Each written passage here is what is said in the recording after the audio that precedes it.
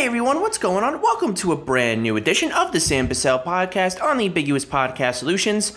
And right now, I'm going to be bringing you the latest and greatest going on around the world of Hollywood. Hope everyone had a wonderful, wonderful weekend, and hopefully everyone's getting their week off started in the best way possible. I'm going to give you everything going on around the world of Hollywood, a lot of stuff that happened over the weekend and over the course of the last week as well that I want to get into. I'm going to be talking about some new reviews for some TV shows that have been coming out over the last few days, and some ones that I wanted to kind of keep updated on that I haven't really talked about that really released some really good stuff over the last week. I'm also going to be talking about the all new Flash set photos that came out over the weekend. What do they look like? How do the characters look? How do the costumes look? Some new looks at some old characters that we're really excited about. So I'm going to be getting into that, and also talking about the Black Widow reactions that came out over the weekend as well. And I'm also, in honor of F9 coming out this week here in the United States, I'm also going to be doing a little bit of a flashback to some of the big hits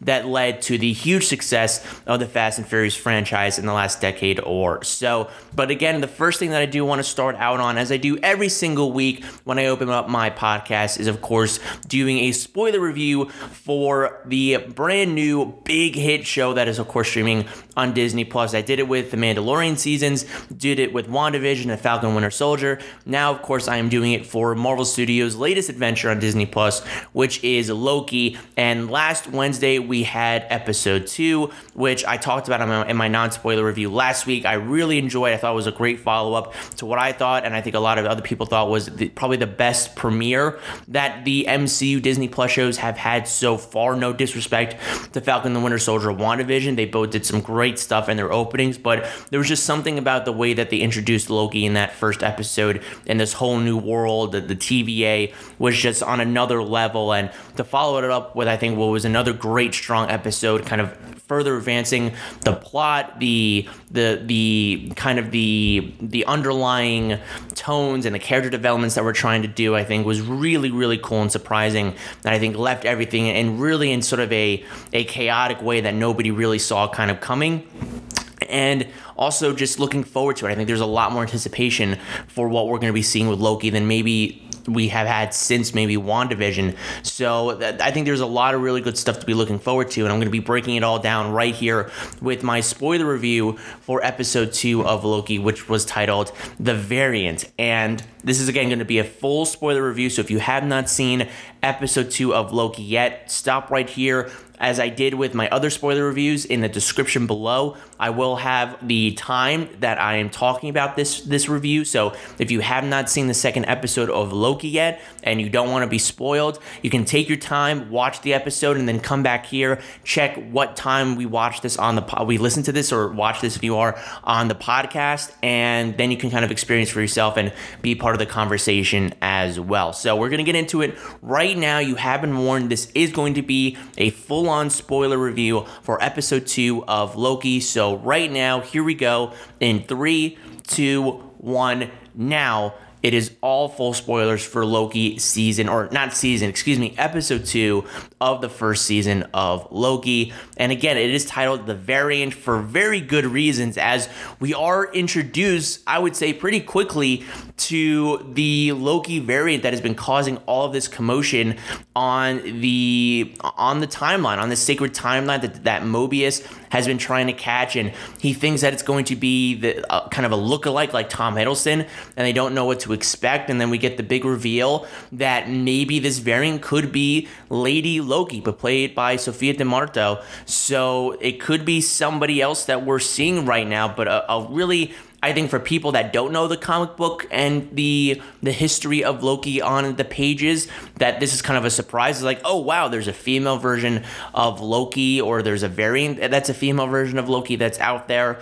So that is really kind of the big reveal that happens, and you kind of see them go face to face and kind of match wits with one another. And then I think the big bomb wasn't even the fact of who the variant is, but the plan that the variant has had over these last 2 episodes, in which every time she comes face to face with members of the TVA, she kills them, and then she takes these reset charges. And if you know the show so far, it's been explained that these reset charges, basically, if a variant branches off into another timeline before it really hits this point where it can't be erased, they have these reset charges that completely get rid of that branch and make sure that the sacred timeline is then kind of reset and put back on the path that it's supposed to be on.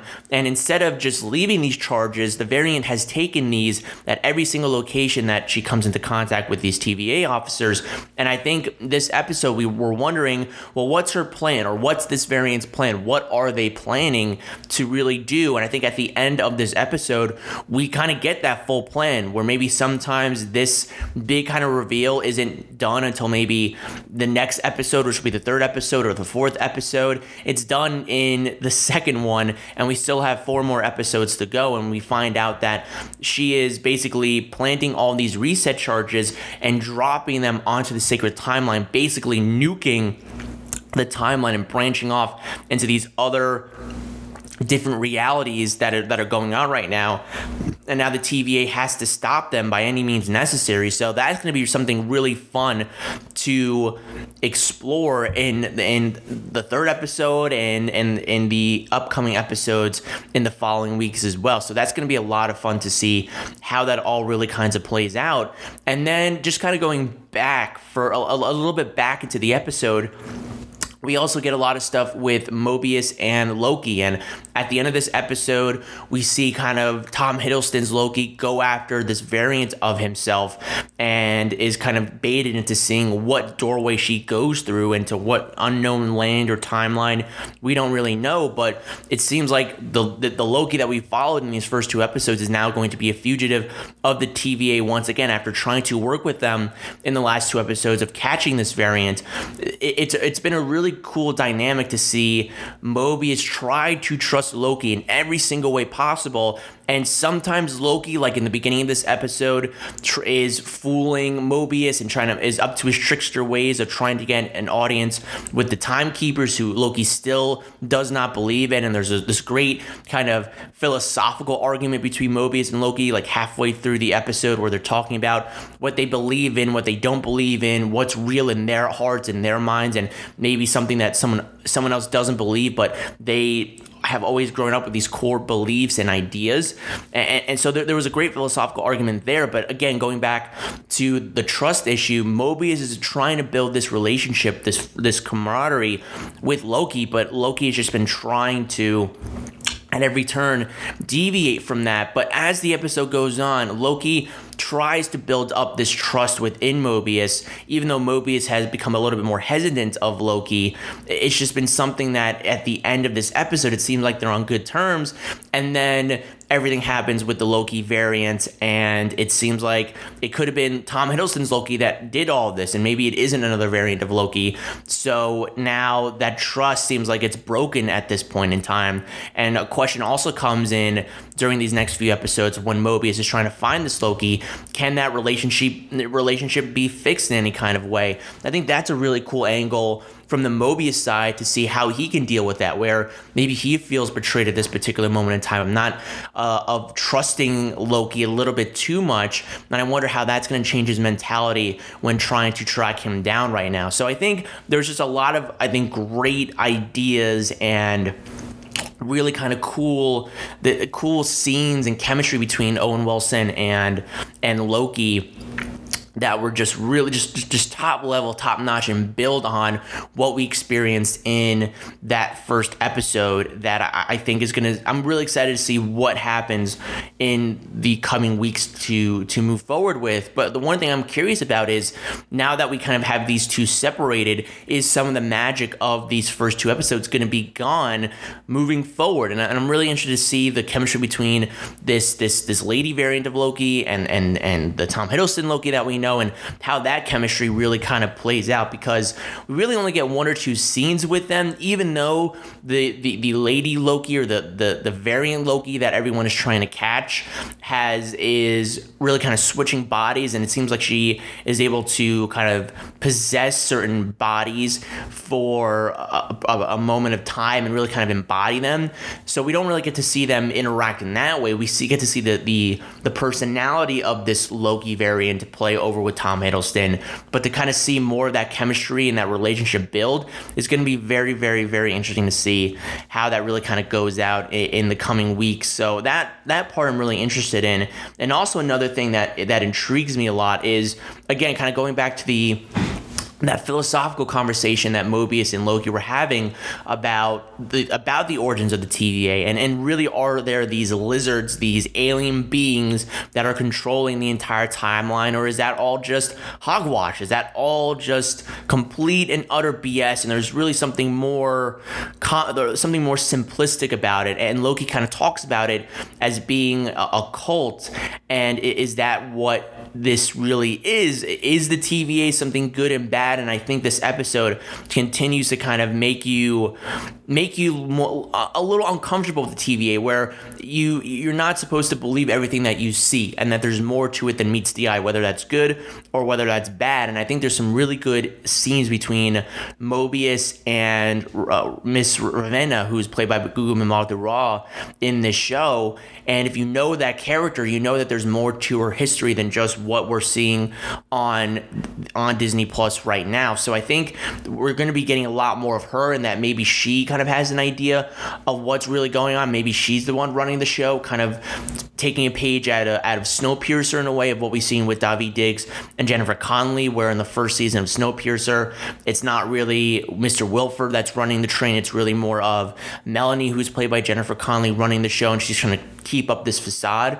Maybe that's what Ravenna is trying to do, in which there's no such thing as these timekeepers, and she knows that secret, but she's trying to keep up this notion, this idea of there being these beings that have controlled the timeline for all of time, really, no pun intended. So I'm really curious to see how all that plays out. So again, there's been an advancement in the plot, in the story, but still a lot of things that are being set up philosophically that I think we're going to see pay off, hopefully, in the next few episodes. And again, one thing that I'm really hoping for, that I'm looking to with this Loki series, is, are they going to be able to build up all these different ideas and pay them off in the end? Or are they going to really kind of branch off and say, we'll take care of this in another MCU show. We're going to take care of this in another MCU project? Because I think one of the things that have really hurt the MCU shows so far is the fact that when we get to the not really the penultimate episode, because obviously the penultimate episode of WandaVision is spectacular, and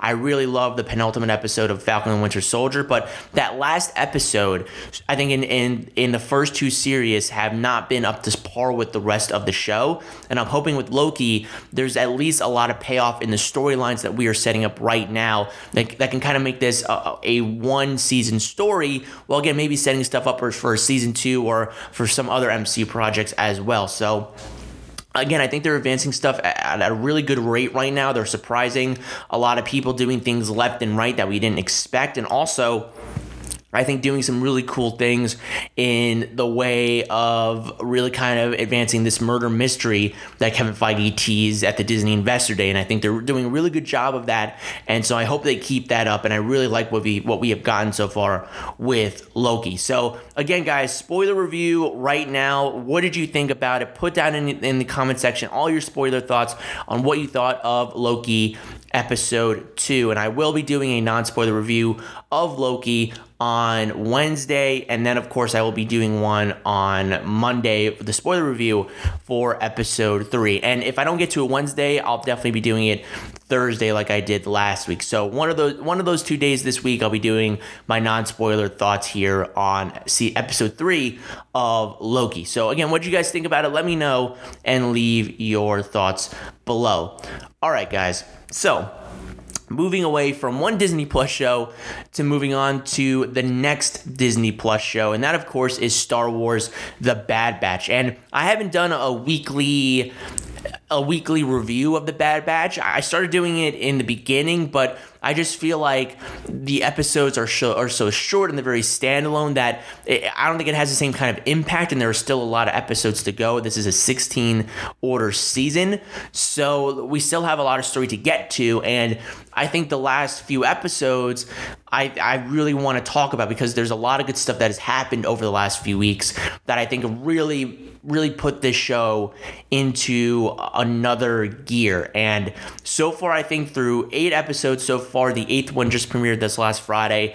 This, to me, I think, just from the very beginning, has truly been the best Star Wars animated show to date, I believe. I think it just has done an outstanding job with its story and its characters. And this past week's episode, to me, which is called Reunion, is probably the best episode to date so far. And again, there's still about 6 to 7 episodes left to go. We're only about like halfway through the season at this point. But I think so far, from beginning to end, what I really love about the show so far is it's telling this one big story from the very beginning to where we are right now, while still kind of doing their own standalone adventures. However, I do think that if you were to binge all 16 episodes when all do come out at the end of this, and you want to binge watch all 16 at the same time, I think you'll get standalone adventures, but also this overarching story that has been going on from the first episode to the finale when that does come out later this year. So I do think there's one single story being told here, but they're doing a great job of really picking up these small adventures, going to different planets, advancing the arc of all of these characters. And I think for people that maybe weren't on the Bad Batch, the characters and the group in the beginning, I think if you continue to watch the show, you start to get really invested into these characters. And I think the 8th episode, Reunion, is really going to be that test where you think to yourself, okay, am I really into this show, or am I just enjoying it as a casual Star Wars fan, or am I really into the story that's being told and the characters? And I think there's an emotional stake in the past episode that aired that I wasn't expecting, that made me realize just by myself, okay, I am invested in Clone Force 99. I'm invested in Omega. And the Bad Batch does take a little bit of a twist where it introduces a few fan favorite Star Wars characters from the animated shows from before. And I just think it does a really good job of just upping the emotional stakes that we didn't expect that there would be so far in this show, given what we've gotten just in the first 8 weeks overall. So I really like what I've been getting so far. I don't really want to spoil anything because I do want people to experience what thought was a shell shock, a jaw-dropping bombshell of an appearance at the end of episode 8. But so far, I really love what I've seen from Star Wars, the Bad Batch. And also, I gotta say, and the animation always gets better with every single project that Lucasfilm does. You saw it with the final season of Clone Wars, and it just continues to translate in the Bad Batch. The animation is just phenomenal. I mean, it is basically cinematic animation of this particular moment in time. It's not animation of old anymore. And when you see animation of old, you can definitely tell the kind of animation that's being worked on here. But this feels like fully 3D immersive quality animation that you feel like this is a movie or a live action TV show being played out here. The way that they're able to get certain camera angles. There's one shot, particularly at the end, that is just absolutely visually fantastic, and it really kind of builds up anticipation so incredibly well that I'm just so impressed by the entire animated staff over at Lucasfilm and what they've been able to do with this show. And I'm really excited to see where they take it moving forward. And the facial expressions for all of these characters, what they've been able to do is just absolutely fantastic. And I'm really, really excited to see where it all goes from here. But suffice to say, I am very happy with Star Wars The Bad Batch so far. I think it is great. It is definitely, to me, hands down, the best Star Wars animated show. Not saying the full show overall. That's still The Mandalorian, obviously, in live action. But I think when it comes to animation, as much as I love Rebels, as much as I love Star Wars The Clone Wars, I do think from beginning to end right now, 8 episodes in, what Star Wars The Bad Batch is doing is amazing. It's great, and it's telling this one story while still being standalone at the same exact time. And I've really loved what Dave Filoni and his team have done over with this show so far. So I'm excited for the next few weeks, and I very much recommend watching these first 8 episodes of The Bad Batch so far and get ready for what's going to be a major roller coaster ride in the next few weeks to come, hopefully, especially the way that they end the episode reunion. So if you guys have seen Star Wars The Bad Batch, what have you thought about it so far? Let me know down below and leave your thoughts. Now, I want to get into the weekend box office that came out this weekend, and it wasn't a huge box office weekend like we got a few weeks with A Quiet Place Part 2, but there were some great milestones that happened this weekend, and there was one big major film that came out in theaters, exclusively in theaters this weekend, that came out number 1, and that, of course, is the sequel to the follow-up hit, The Hitman's Bodyguard, and it is The Hitman's Wife's Bodyguard, making $11 million over the 3-day weekend and $17 million over the 5-day weekend because it came out on Wednesday instead of the traditional Friday this past weekend. So you have to take into account the extra 2 days that it had in theaters. And not a big bang, nothing that was huge, not a 30-40 million weekend, which would have been big for that film, but a modest, respectable weekend nonetheless when you take into account the 5-day total as well. And it still is going to have to make a lot of money, have really good legs in the next month or so to really kind of put into reason and going into the red on banking back the budget and making this a profitable investment for the studio and for everybody involved. But I think, again, for people that maybe don't see this film and the fact that maybe they don't want to see an action film or this franchise, they know nothing about it, but still with the star power that they have with Ryan Reynolds, Salma Hayek, Samuel Jackson, $17 million for 5 days, $11 million 3 day is, again, not anything to gasp about, nothing to be shocked about, nothing to really kind of weigh into all that much and look into what does this mean for the greater box office. It's just a respectable opening weekend to take the number 1 spot, and I'm sure that's not going to happen next weekend when F9 comes out, and it'll be interesting to see how much of the demographic, because they both appeal to the same one, the action adventure thriller dynamic, how much is taken away from The Hitman's Wife's Bodyguard and translated over to seeing a more highly anticipated film in F9. So that'll be very interesting to see. But again, respectable weekend, nothing to sneeze at, nothing to poo-poo at all, but a respectable weekend for The Hitman's Wife's Bodyguard. Then we go over to A Quiet Place Part 2, which surprisingly retook the box office crown last weekend, but now dips down to number 2 on the weekend list this weekend, and it makes a respectable $9.4 million this weekend. But the more impressive thing about it is the drop-off in A Quiet Place Part 2. And the amazing thing about this is the fact that it's been in theaters for 4 weeks now. It's going to be almost a month soon since it's been released over the Memorial Day weekend. And again, it hasn't gotten out of the top 5. It dipped back up to the number 1 spot last weekend, and it only dove down a respectable 22% in its money change from last weekend to this weekend. It's made over $125 million here domestically, and it's eclipsed over $220 million worldwide. So again, for the budget that this one increased to over the original one in 2018, I do think that this is going to turn a profit for Paramount Studios. I think for them, this is a huge win overall. This is a big boost in saying that maybe the theatrical window can be shortened and we can still make the money that we need to make in a 45-day window. And I think it seems like it's really worked for them right now. They've been able to make the money they need to. And by the time it does leave theaters in mid-July, or it goes onto Paramount Plus, I believe it might still be in theaters as well, but a majority of it will be on Paramount Plus as well, that people can watch it at home.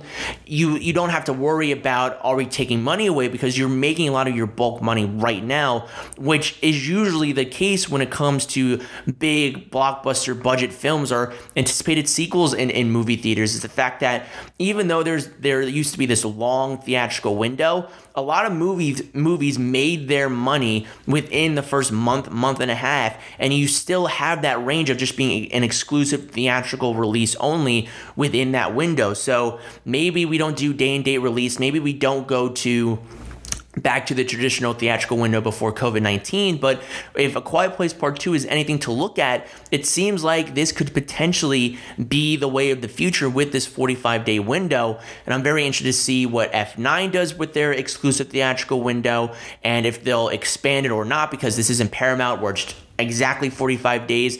F9 is going to be more of a 17-day total, especially with AMC, with their exclusive deal that they made during the pandemic. So we're going to see kind of these exclusive theatrical windows really come about and how much these studios are able to make within those windows, and if there's able to find some wiggle room in being maybe 45 days or 50 days and just being the first month and a half or 2 months exclusively theaters, and then being able to go onto a streaming service or onto PVOD like Universal and AMC are going to be doing as well. So I think there's room to work with that's positive for both the studios and for the theatrical marketplace as well. So A Quiet Place Part 2 is definitely the success story of 2021 so far, and we'll see how that translates over to other movies moving forward. And unfortunately, the same cannot be said for In the Heights, which dipped down 63% from number 2, where it only made $11 million, to nosedive all down to the 6th spot, where Peter Rabbit 2: The Runaway hits number 3.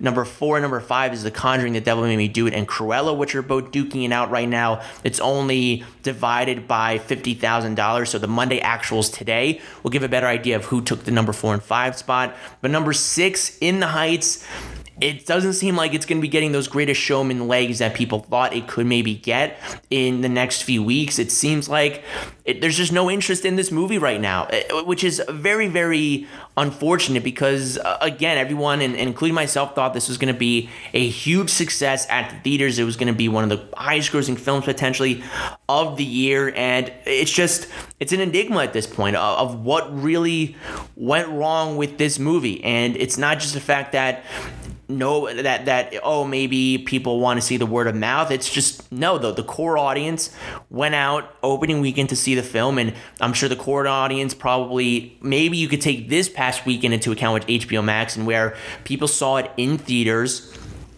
and then maybe they're just going to continue to watch it on HBO Max, or they saw it multiple times opening weekend, and now that they've seen it, they're craving into seeing In the Heights on the big screen, or just seeing it overall, this live action or this adaptation to the big screen of this play, this musical, that the core audience is gone, and now it's just people that were interested in it are going to see it, and it's just not a substantial body amount for this film, and it's just very, very unfortunate. Again, I loved In the Heights, and I would love to see it really do well at the box office. It's not showing that right now, and a lot of the margin right now for its profitability is within the domestic range. It's made $19 million here in the United States, and it had a budget of $55 million, and they need to make probably around $100 million or so to get into the red and out of the black with this film. So for Warner Brothers, I'm sure it's not a good day for Warner Brothers, and not a good weekend again for the studio right now with what I'm sure they thought was going to be a big success story for them. And again, it is a big success story in the fact of what it does for diversity and in the Latin American culture and Latin and the Latinx community. But it unfortunately just didn't seem like the marketplace shared that same thought as well, which is a damn shame. And I really wish that In the Heights was able to do well, but 63% drop off when you wanted to have at least above 50% to stay within profitability and say, okay, maybe this does have legs. It just didn't show that way. It did not show that way, and it's very unfortunate to see that happen within the Heights. So what do you guys think about the box office this weekend? Were you disappointed by it? Were you surprised by it? What do you think of A Quiet Place Part 2 and the money that it's making, and how it's really kind of showcasing that maybe we don't need a return to the traditional theatrical window? Maybe this 45-day one could be a way to look into the future of how we can make every single aspect of the parties that come along with this business satisfied. And also, what do you think of the Hitman's Wife's Bodyguard box office weekend? Let me know what you think and leave your thoughts. And just before we leave this topic real quick, I do want to also give a shout out finally to Godzilla vs. Kong, which finally broke the $100 million threshold on the domestic market. It is now the second film during the pandemic era to cross $100 million here in the United States. Second to A Quiet Place Part 2, which did it last week in crossing over $100 million. So again, positive reactions and a great look of if the franchise is right, if people are looking forward to certain titles, then maybe people will go out to the theaters right now and see those movies. I know a lot of people are going to be doing that with Black Widow in a few weeks that are going to be their first time going back to the movies, and that could be the same case going forward this weekend with F9 hitting the U.S. market in this weekend. So what do you guys think about it? Let me know and leave your thoughts. Now I want to move over from the box office world to the world of comic book movies. And specifically, I'm going to be starting out with the DCEU, and specifically the highly anticipated title, The Flash, which over the last few months into last year has been getting a lot of buzz and a lot of anticipation going for a lot of the casting announcements that were named, the fact that this could be a multiverse story. We're going to be getting Supergirl. And I think a lot of people want to see what the hell is this story going to be? What's going to be taking place in this film? We're going to be getting Ben Affleck back as Batman. We're going to be getting Michael Keaton back as Batman. Sasha Calle is in as Supergirl. We're getting Kelsey Clemens back as Iris West. Ezra Miller's back. Andy Muschietti is directing this film. What are we going to be getting with this film? Is it going to be kind of a semi-reboot of the DCEU moving forward, maybe going away from the Snyderverse a little bit and going more towards what Walter Hamada and his crew want to do with the DC universe moving forward? And we finally got a unofficial look at some set photos that are coming from the production hub right now of The Flash. And we got our first looks, our first clear looks really, of both Ezra Miller as The Flash. We don't get him in the costume. He's kind of in the Barry Allen persona where he's got on, it seems like a suit, a trench coat, a tie. But the two big ones that came out of this, of these set photos, is the first real good look of Sasha Calle as Supergirl. We see the full costume effect in this one, and we also get Michael Keaton back, not in the Batman costume, but as Bruce Wayne. He's got the full silver hair going, he's got a suit on, he's definitely aged up a little bit, of course, as Michael Keaton has done. He's not his young buck self as he was in the late 80s, early 90s playing Batman in those Tim Burton films, but still looks really good, and it's just great to have him back as Bruce Wayne in these pictures, and to see that, I'm really excited to see what he's going to do. And then I think the big one, of course, is Sasha Calle as Supergirl, and it's definitely a different look than I think what we're accustomed to. We're not going to get the long locked hair kind of Supergirl. It seems like it's going to be more of a crew cut, pixie cut kind of hair that Sasha Calle is going to be rocking. And I think the big thing, of course, also is the fact that the suit, and Andy Muschietti over these last few weeks has been kind of teasing the symbols of his heroes. We've gotten the Batman symbol with that little drop of blood. We got the Flash symbol about a week or two ago. And this past Friday, we got the kind of first emblem look of Supergirl. And from seeing that to seeing the full suit, you're definitely getting Zack Snyder Kryptonian kind of vibes, where it doesn't seem like maybe that Andy Muschietti is going to be moving completely away from anything that had to do with the Snyderverse in any of his movies, and then he's going to be keeping some of the aesthetics from those films to keep up some kind of continuity, which I think is really good, because you don't want to completely move away from everything, kind of detach from it, because you want to keep, you're in that same universe. Even if you're not trying to connect to everything, you want to just be able to say, we're in the same universe, we're taking some things that we learned from the other films and keeping some of those aesthetics in here. And it seems like that's what they're going to be using for Sasha Calle's Supergirl, I love the costumes that we've been seeing. I just love the look of it so far. I wonder if we're going to be getting kind of the Tim Burton sets back in this universe when Barry goes to that version of Gotham City with Michael Keaton. So it looks great. I'm really, really excited. And again, we haven't seen anything from Ben Affleck's Batman yet. I don't know if he's shot all of his stuff already, or he's going to be coming in later in the shoot. Maybe it showcases that he doesn't really have that big of a role. It really is more of Michael Keaton's Batman that'll be kind of taking up a main supporting role with Barry Allen in this film. So it'll be very interesting to see what happens. But see all this kind of just, again, coming together, and the fact that this thing is shooting. We have Michael Keaton there. We have Ezra Miller there. We have Sasha Calle there. This thing is filming after all the production issues and hell it's been through. To finally see it shooting is amazing. And I'm really excited for it. Now, this is my second most anticipated DCEU film.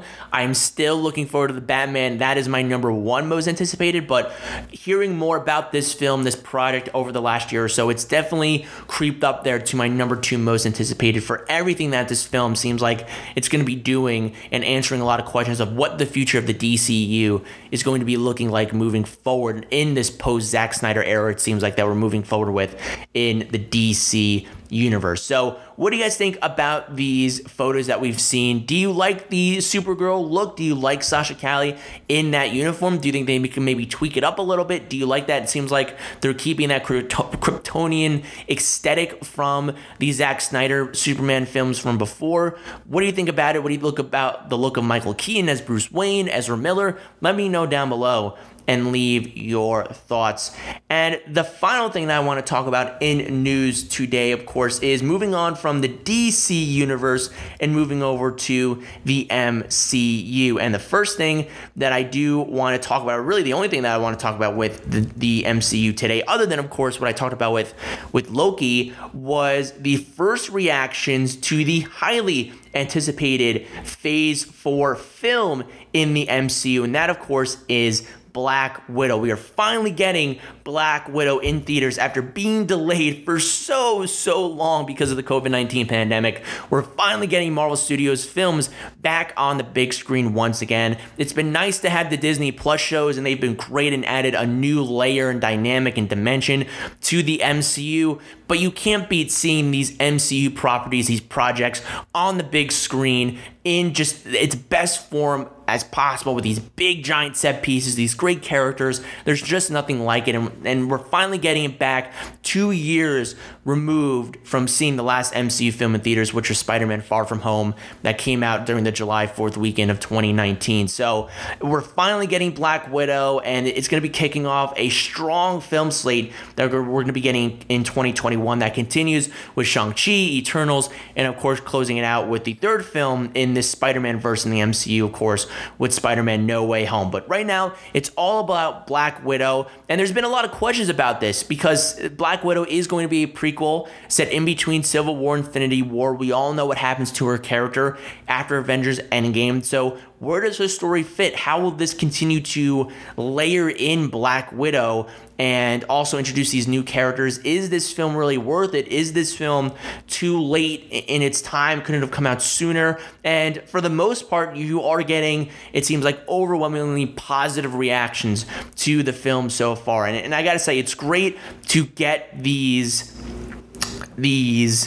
characters, these reviews again for the MCU. I've always looked forward to them, and to finally have them is just absolutely amazing. So we're going to start out with the team over at Collider. First off with Steve Weintraub, who saw Black Widow over the last week, and this is what he had to say about the film. Kate Shortland had a difficult job trying to fill in Natasha Romanoff's backstory, but she nailed it in Black Widow. While the entire cast was great, both Florence Pugh and David Harbour hit home runs with their performances. No way audiences don't want more of both characters. Also, the action is non-stop in Black Widow and so well done. If you like it, you can thank second unit director Darren Prescott. You know his work from the John Wick movies, Black Panther, and Captain America Civil War. Don't watch on Disney Plus. See this in a movie theater. Perry Nemiroff, also over at Collider, had this to say: dug Black Widow a good deal, was kind of worried about watching this story unfold, knowing what's to come in Endgame, that it might diminish the stakes, but that wasn't the case. In fact, this is the kind of prequel story that feels both bound to enhance other installments of the MCU. And then Kate Arrowbone from IndieWire had this to say: Black Widow actually bruising, fighting, and chase sequences, a go-for-broke Florence Pugh performance. Does she turn in any other kind? Nope. And a first half that's intimate and talky and kind of funny in a new way for the MCU. Yes, I enjoyed this. And then kind of moving down the list as well, we got another one from Courtney Howard saying Black Widow is excellent, an exhilarating shot of adrenaline. Scarlett Johansson and Florence Pugh nailed the banter and ballad ballet-like stunts. David Harbour is absolutely terrific. Big action set pieces are thrilling, propulsive, and capitally constructed, multi-layered thematic resonance. And I'm going to be looking for a few more that I wanted to get to as well. But again, just seeing the highlights of what has been done with Black Widow, it seems like everyone is really digging the action and the ensemble that was put together. And usually with an MCU film, sometimes you'll get not unknowns, but not these A-list big-time actors and actresses to be in this film. But Black Widow, it seems like, was able to draw up an ensemble of really well-known actors. They got a prestigious actress like Rachel Weisz to be in an MCU film. Florence Pugh, who is now an Oscar-nominated actress who really broke out in 2019. I think a lot of people are really going to love her after this movie. She seems like she just continues to nail it. And of course, you have David Harbour as well coming in playing Red Guardian. So to see him do really well, I'm just really excited and happy for everyone that was able to really kind of really enjoy this film. And just one more that I want to get to comes over from Eric Davis, the managing editor over at Fandango, and he always talks about these Marvel movies, and to see him talk about this again and to kind of talk about MCU movies again is just absolutely amazing. So this is what he had to say about Black Widow. Marvel movies are back. Black Widow is a tense, action-packed spy thriller that truly completes Natasha's story in a visceral and emotional way. Florence Pugh crushes it and is an instant MCU icon. This is like the MCU's Bond movie with shades of Mission Impossible and Thelma and Louise, which was kind of interesting when I read what he had to say about that.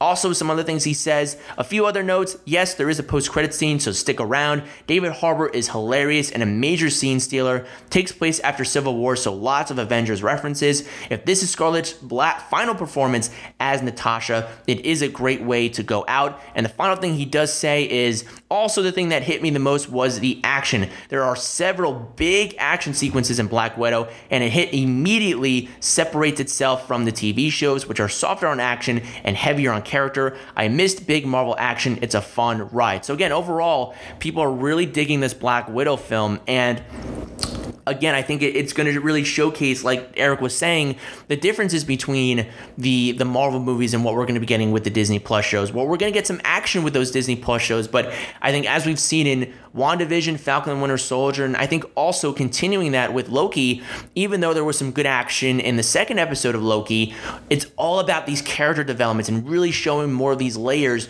to characters that we didn't get a whole lot of time with in the MCU movies. And I do think that one of the similarities is also when you look at a lot of the MCU films to come and really the MCU projects, it really is diving deep into a lot of character developments. And again, Black Widow is one where we didn't know a whole lot about her, but we're going to be talking about her a lot more and really kind of showcasing more layers to her that we didn't really know. And maybe that would impact how we watch Infinity War and Endgame a lot more. And then seeing more of these new characters that we're going to be getting is great. Introducing a brand new character with Shang-Chi and Eternals and investigating more of the Spider-Man character and the Black Panther character and the Thor character. We're really diving deep into a lot of these characters now. And so I think Marvel is realizing that you have a lot of big action and the movies will still have that, but we're going to be diving deep into and layering these characters more than was ever done before. So I'm really, really excited about that. And again, just to hear all these great reactions for Black Widow is amazing. I'm excited to see what this film brings. And again, just to see the MCU back on the big screen is just, there's nothing else like it. And I think, again, a lot of things about the pandemic taught us to not take a lot of things for granted. And I think for moviegoers, movie lovers, the theater experience is something not to be taken for granted, and I'm sure they're not doing that now. But also, I think there was a magic to all kinds of movies going to the big screen, but specifically what we got over the last decade or plus with the MCU and what it brought to the table. There was really nothing else like it, and I'm really excited to see that continue with Black Widow and moving on from there. So it's going to be great to see. I'm really happy that Black Widow is getting a lot of these great reviews. There were some that were mixed as well. So again, we'll see what the reaction is going to be in the next couple of weeks as well. But again, I'm really looking forward to the MCU films. And I think at this particular moment in time, people love the MCU. There's a big enough audience that people might just go see these films no matter what the critics score is offering. And you wonder, and I think it's true, even though there's been a lot of positive reviews for the MCU films, even if maybe Black Widow doesn't get the best reviews or gets middling reviews, or if any of these other films that come out get middling reviews, is the MCU critic proof at this point in time? So you got to wonder about that, and it'll be very interesting to see if that happens with Black Widow, or if it just continues this wave of getting really good to great critic scores and audiences loving it, and also being a big box office hit. So we'll see if that magic continues moving forward in Phase 4 on the big screen. We're already seeing it do really well on Disney Plus with these 3 MCU shows so far. So we'll see if that magic continues going back to the big screen as well. So what do you guys think about the reactions going forward with Black Widow? Let me know down below and leave your thoughts. And the final thing that I want to talk about here on the Sam Bussell Podcast is moving away from the movie news and beginning kind of a look back on the journey for the Fast and Furious franchise in honor of the 9th installment in the saga premiering this weekend here in the United States. It's already made almost close to $300 million overseas, so we're hoping for some really good stuff happening this weekend here in the US to really kind of boost up the box office for that film and really kind of showcase that the world is ready for movie theaters to come back if it's the right film right now. So I want to kind of go back and look at the how the Fast and Furious franchise really found its success. And you can look at the Fast and Furious, the first one, the second one, and I think for hardcore fans, you can look at the first 4 films as really building up this fan base. And some of them were hits, some of them were misses, but I think it's really, you have to kind of tell the story of those 4 films to really gauge the idea of where I'm starting at today. And that, of course, is the film that really kicked off what we know the Fast and Furious franchise to be. And that, of course, is with probably the best Fast and Furious film in the 5th installment, Fast 5. But really, that film really kind of changed everything. And you can look back at maybe the 4th film, Fast and Furious, and that was the very beginnings of things kind of changing for it. It had a big box office in 2009. He brought back the core cast and had some really cool action, but nothing on the level that we began to get in Fast 5. But I think it was the building foundation for what we know this film franchise to be nowadays. But I think the one that really kind of changed everything was Fast 5. And I remember watching this film in 2011, going in and being like, okay, I like the Fast and Furious films. They're okay. I was intrigued by the cliffhanger ending of the 4th film and where they're going to take these characters moving forward. And so I was really interested in it. And by the end of watching Fast 5, I was fully immersed into this franchise and wanted more. And boy, did we get more. But it all started out with Fast 5 kind of being the first mega team up of bringing a franchise together before Avengers did it a year later in 2012. But the Fast and Furious franchise brought almost all the characters from the previous 4 films, for the most part, into this one film for kind of like an Ocean-style bank heist against this drug lord in Rio de Janeiro. And it was just absolutely amazing to see all these dynamics, all these characters, all these personalities come together and fit so incredibly well. And I think for the first time, the Fast family was truly born with Fast 5. And you also have to look at the amazing, incredible action that came in. And it wasn't just the famous bank heist scene, the vault scene that we know that film to be associated with, but you look at the very beginning where you have the train sequence when they're trying to steal the cars. That was an awesome sequence. And then, of course, you have The Rock versus Vin Diesel. And, of course, you can't mention Fast 5 or really the dynamic change of the Fast and Furious franchise without talking about Dwayne Johnson and what he did for his career with that film and what he did for that franchise moving forward. Because for the longest time, I think a lot of people thought that Dwayne Johnson, moving away from wrestling, could be this big movie star. He had the charisma, he had the acting to do it, I think a little bit. He was building on that as well, but he had of course the physicality to do it. I think he was able to maybe do some great action sequences. He had the charisma. He had a lot of things working towards him. He could have been that next kind of Arnold, Sylvester Stallone kind of, or especially with Arnold, that like pro wrestler, big man turned actor in a way. And I think people were looking at Dwayne Johnson to do that. And for the first half of his career in the 2000s, it was a lot of hit and misses. He went over to more family-friendly films. He tried to do some action sci-fi films with things such as like Doom and the Scorpion King, but it wasn't working all that much. And then he did Fast 5, and then when he played Luke Hobbs, that was Dwayne Johnson, and he took his personality, his charisma, and embodied it into that Luke Hobbs character. And I remember saying to myself when watching that film, that is the star, that is the kind of character that we wanted Dwayne Johnson to play all along. And he just killed it as Luke Hobbs in that film. The one-liners, the chemistry between him and his team, and being able to go up against Dom Toretto, that was all what we wanted to see Vin Diesel do. And he did so incredibly well. I was very, very, very happy for him and what he was able to do in that filming and getting that big, I can't even say the word, excuse me, but that big Hulk X-like action sequence. I was trying to say Herculean, but I'm going to go with Hulking-like sequence again with Vin Diesel and Dwayne Johnson, and just being able to showcase the great chemistry between Vin Diesel and Paul Walker and Jordana Brewster and Tyrese and Luda, and then getting, of course, Gal Gadot back in here with Sung Kang. It was just a great film, and I think one of the joyous surprises of 2011. I think when we look back on the last decade, that really was a true joy surprise in which it really ignited the franchise that we know and love today. And it brought really, even though family has been associated with the Fast and Furious franchise since the first film in the Fast and the Furious, it really, I think, hit home even bigger in this film where we were really introduced to the Fast family that we know and love even in today with F9 coming out right now. So to me, this was really the inception point of the Fast and Furious franchise really becoming this big global powerhouse franchise that people know it to be today. And it all is credited to that film and what Dwayne Johnson brought it and what the studio was able to bring together with all these characters and making a fun bank heist film seem emotional and you knew the risks that were involved with it and just making it feel grounded and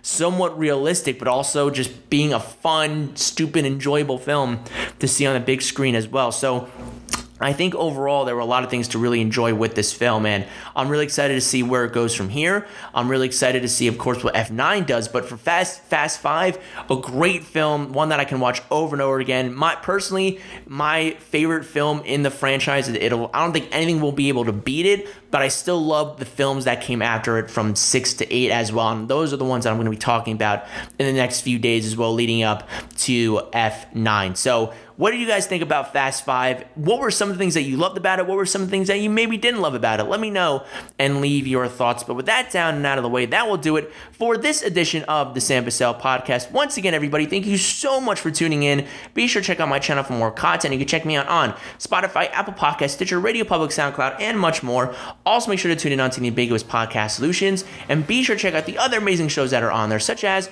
You Mad Bro, the number one source to see what the internet is pissed off about on a weekly basis.